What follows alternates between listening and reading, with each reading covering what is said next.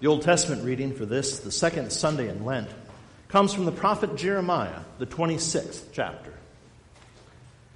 When Jeremiah had finished speaking all that the Lord had commanded him to speak to all the people, then the priests and the prophets and all the people laid hold of him, saying, "You shall die.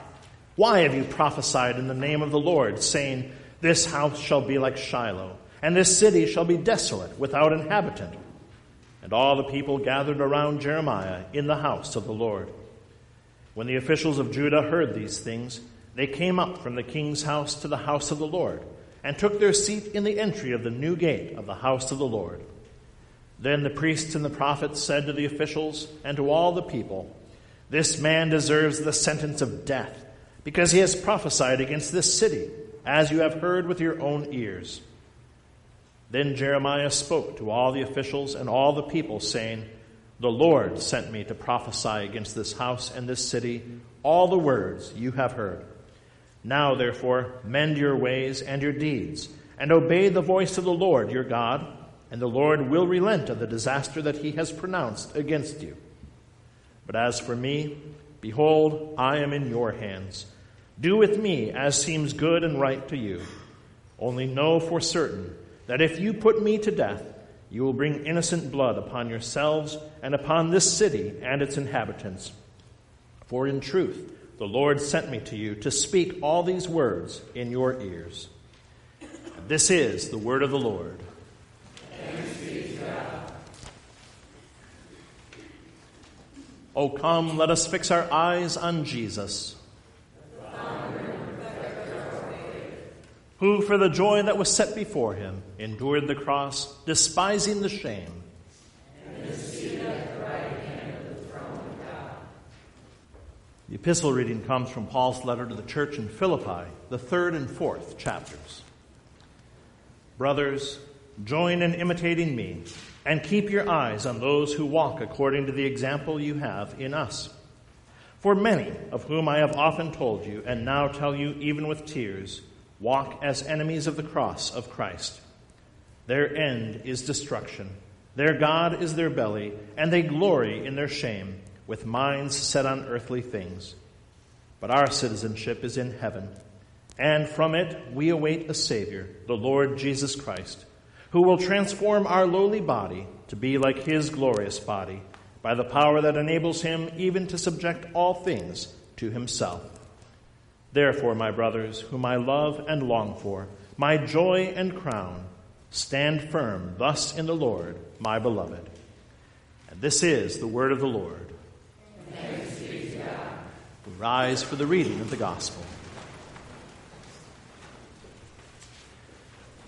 And the Holy Gospel, which serves as the text for our sermon this morning, comes according to St. Luke, the 13th chapter. Glory to you, O Lord. At that very hour, some Pharisees came and said to Jesus, "Get away from here, for Herod wants to kill you."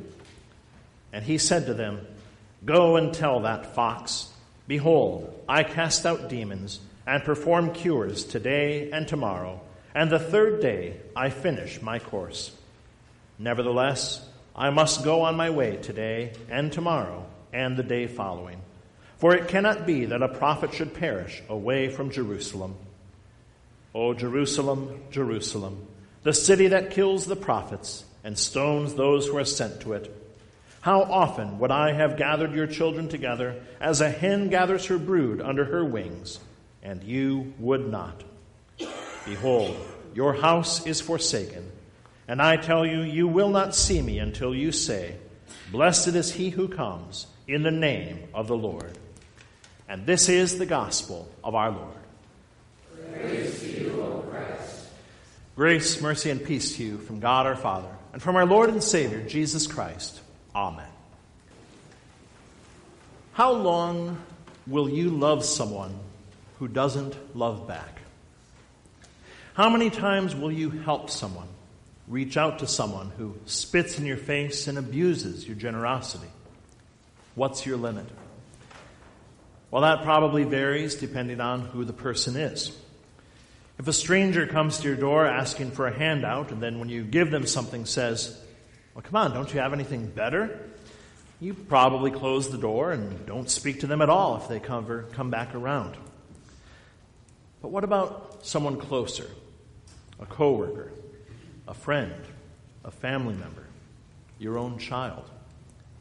How many times can you get burned and still offer your support, still reach out to help them, still love them? You know, our world likes to talk a lot about unconditional love, but the fact is it really doesn't exist. Not in us, at least. All of us have a point where we will throw up our hands and say, enough. It's just not worth it. I have tried and I've tried and I've tried, and you keep throwing it back in my face. Some are more patient than others. Some relationships have fewer conditions than others. But all of us, as sinful humans, eventually reach the point where we just won't love anymore. And if we reach that point when it's just one or two people pulling our strings and pushing our buttons, how much sooner would we break if it was the whole world against us? What if every single person that we helped, that we loved, hated us in return? Told us they didn't want us in their lives, acted like we didn't even exist despite all the times we helped them, despite everything that we gave to them? What would your reaction be? Well, think about it, because this is the position that we sinners have put God into. God loves, and we don't. In our gospel reading today, Jesus mourns over his beloved Jerusalem, the city that he loves beyond measure, but which in turn despises him. He says, "Oh, Jerusalem, Jerusalem, how often would I have gathered your children together as a hen gathers her chicks under her wings, and you would not." He laments the fact that he wants to protect Jerusalem, wants to keep it safe and warm, wants to care for it and nurture it and love it like a mother hen. He warns Jerusalem of the impending danger, the destruction, the sin that they have brought into their lives. But Jerusalem would not receive his love, would not accept his blessings, would not heed his warnings, would not even acknowledge him. They would rather suffer under their sin, would rather kill the messenger than hear the message of God's holy word. Jesus loves them so much, but Jerusalem would not. And it's not just Jerusalem. Jerusalem is just the epitome of that rejection. Jerusalem is a city that had a special relationship with God, the city where God made his name to dwell, but also the city that killed so many prophets. And yet, all around the world, all throughout history, Jesus mourns how he longs to serve and save his beloved children, and you would not. Each and every one of us is like Jerusalem. Each and every one of us hears the word of God and despises it. God pours out his love into our lives, and we reject it. All throughout history, it's been this way. The prophets who came in the Old Testament speaking God's word, talking about the Messiah, talking and warning about the dangers of sin, they were rejected. They were persecuted. In the Old Testament, Jeremiah comes and he speaks God's word. And the officials in Jerusalem, of course, they don't hear God's word and say, we must repent. They're convicted by the law, but rather than heed that warning and change their wicked ways, they seek to have Jeremiah killed. They say, how dare you speak against this city? How dare you speak against us? How dare you tell us that we're doing something wrong? We're God's people. We're good people. We are the pinnacle of society. And so rather than heed God's word, they want to destroy it. They don't want to hear anything but good news, pats on the back, congratulations of how great they are. And they assume that God has to love them because, hey, they're Jerusalem, right? And so anyone speaking against them, anyone speaking against their lifestyles, anyone speaking against anything that they decide to do, clearly they're just a false prophet and they deserve to die. But it wasn't just Jeremiah, and it wasn't just Jerusalem. All the prophets were opposed. All were hated for speaking God's word. Many of them were killed. And then we come to Jesus Christ. God had sent the prophets, his messengers, those who went before him to prepare the way. And then he sent his only beloved Son. And we would think the Son of God would be accepted. We would think God himself in the flesh. There's no way we could deny that, right? But Jesus Christ himself was rejected. Despite all the miracles and the wonders and the signs, despite perfectly fulfilling all the messianic prophecies, despite the fact that he is truly God himself, Jerusalem and the entire world not only rejected his message and refused to listen to him, but we had him killed. We had him falsely tried. We had him nailed to a cross and killed, lifted up so that we could mock him and say, "Ha! Look what's become of your prophecies now, you fool." And still today, we continue.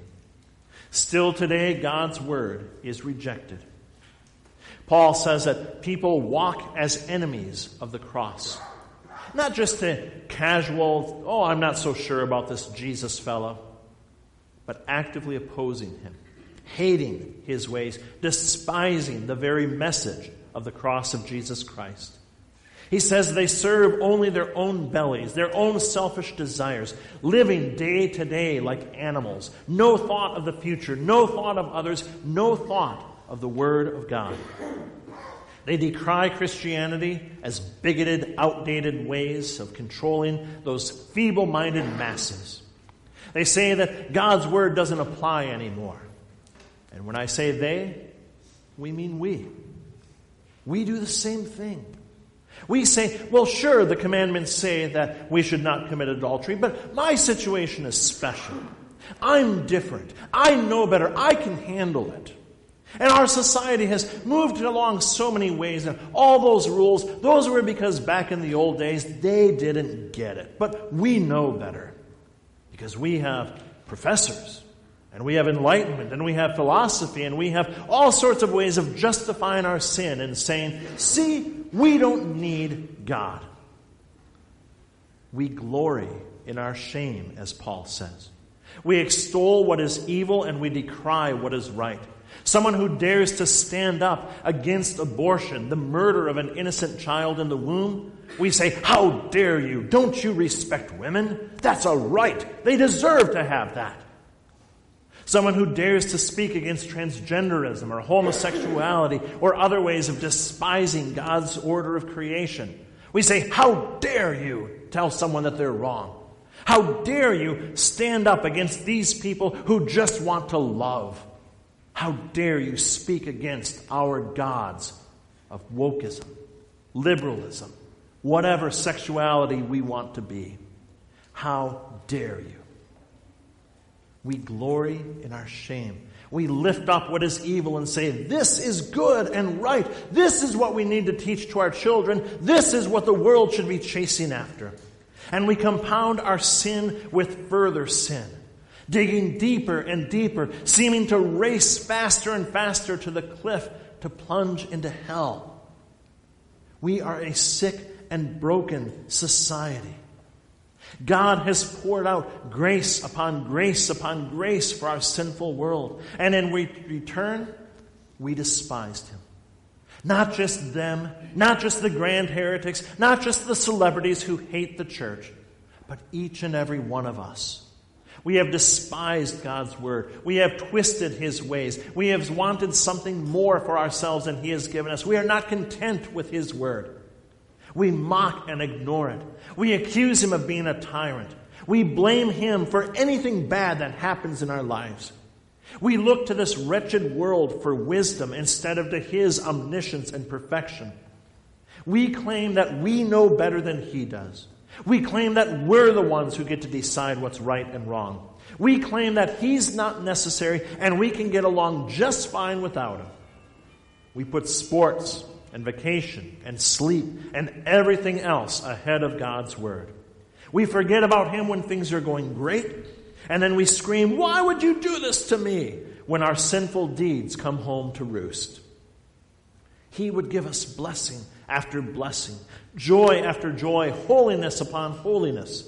He would gather us up in the safety and comfort of the church like a mother hen gathers her chicks. And we would not. If you were treated this way, would you still love? If even one person treated you like this, wouldn't you get a little jaded, a little bitter? If everyone that you met acted this way towards you, wouldn't you be ready to just give up on the entire world? You absolutely would. But God would not. Despite our sin, despite all the evil, wicked, awful things that we do, God continues to love us, continues to save us. He shows his immeasurable love in that he never turns his back on mankind. When God created this world holy and perfect, there was one rule, and one rule only. Don't eat from this particular tree. And we blew it. We broke it. We couldn't keep it for however long it was, but it certainly wasn't long. And when mankind fell into sin, God had every right to walk away from us, to say, we had a contract, we both agreed to it, you dropped your end, I don't have to keep mine. But he didn't. Instead, he promised a Savior, someone who would come to take away our guilt and restore to us the perfection that he had given to us and we had pushed away. All throughout mankind's wretched, violent, idolatrous, unfaithful history, God repeated that promise over and over and over through the prophets, through his word. Preserved a remnant of the faithful people who clung to that promise. He shared that promise with people who didn't deserve it and people who didn't even want to hear it, telling them that despite their sin, the Messiah was still coming, that God still loved the world. He continued to keep the world in order and peace. He did not abandon it to the chaos that the devil wanted to bring. And when the time was perfect, he sent the Savior. Not just a servant, not just a really good person, not even just an angel, but his only begotten Son, God himself in our flesh. He came to us, humbled himself to be like one of us, stood fully in our place beneath the temptations and struggles and pains and hurts of this world, even though he was so far above it and never would have had to. He sent Jesus to pay the penalty of our sin through his suffering and death. When Jesus was threatened by Herod, Jesus didn't run and hide. He went on his way. He continued his course, and he finished it, knowing that that course ended at the cross in agonizing pain and shame and death. When facing his arrest and execution, Jesus didn't throw up his hands and say, you know what, this is too much, even though he absolutely could have and spared himself all the suffering. Even as he hung on the cross, he cried out with his last breaths for the forgiveness of his wayward children who had nailed him there. That's the love that God has for us. Mankind did everything in our power to drive God away, to make him leave us alone, and he would not. In truly unconditional love, the salvation that he has won for us, he gives freely to all. Not in the way that the world says, where you can believe anything you want and still be saved, because none of it really matters. No. Jesus and Jesus alone is the way to heaven. Jesus Christ alone is our forgiveness of sins and our salvation and our redemption. But that is not exclusive, because God proclaims his truth to the entire world, calling all people to salvation. Like a mother hen, he doesn't throw up his hands and say, you know what, forget it, it's not worth it, they're not listening, I'm not going to waste my time anymore. He continues to call all people, all sinners, no matter how wretched they may be. He continues to call us back to him, continues to protect and guard us, even when we try to run as far away as we can. But more importantly than that, he continues to forgive us, to love us, despite our wretched sin, despite the fact that we still continue to despise his gifts and try to push away his love. He still holds forth his cross and empty tomb and says, look here for salvation. Look here and be cleansed. Look here and live instead of dying for all eternity. And because he's died for you, because he's risen from the grave for you, because he has worked faith in your heart, even though as a sinner you deserve to suffer all eternity in hell, you will not.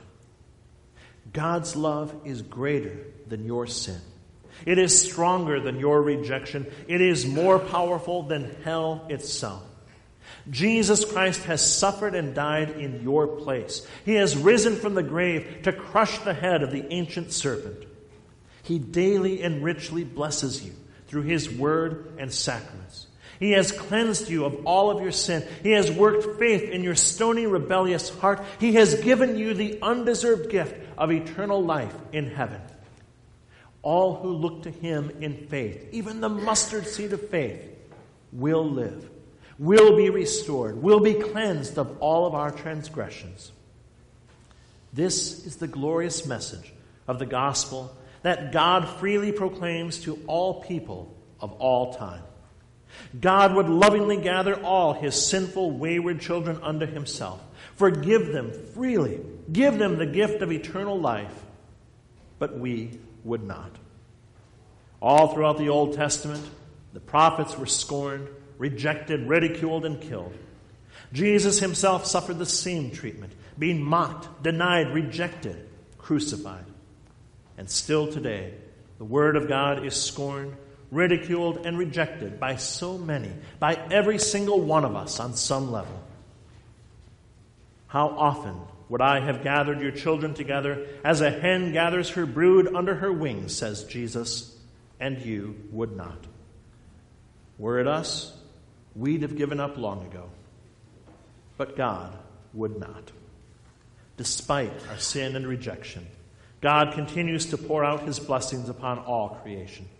He continues to proclaim his saving word of grace to a world suffering in its own sin. He continues to shine his light of truth upon a world trapped in darkness, even as that world loves the darkness and scorns his love. Like a loving mother hen, he reaches out to his wayward children, draws them back to the warmth of his love, protects us from the evils of this world. We would have given up, but he does not. His love is an enduring love, a truly unconditional love, a sacrificial love of sinners like us. He has given his holy life so that we may live. He shed his blood to cleanse us of our sin. He gathers us, protects us, and forgives us all of our wrongdoing so that we may be with him for all eternity. You would have given up on us long ago, but God would not. His love for you is so great that he suffered for you, died for you, rose from the grave for you, just to give you that precious gift that you can get nowhere else. Namely, that by the cross of Jesus Christ alone, by his empty tomb alone, you are forgiven of every one of your sins, and eternal life in heaven is yours. To God alone be all glory, now and forever. Amen.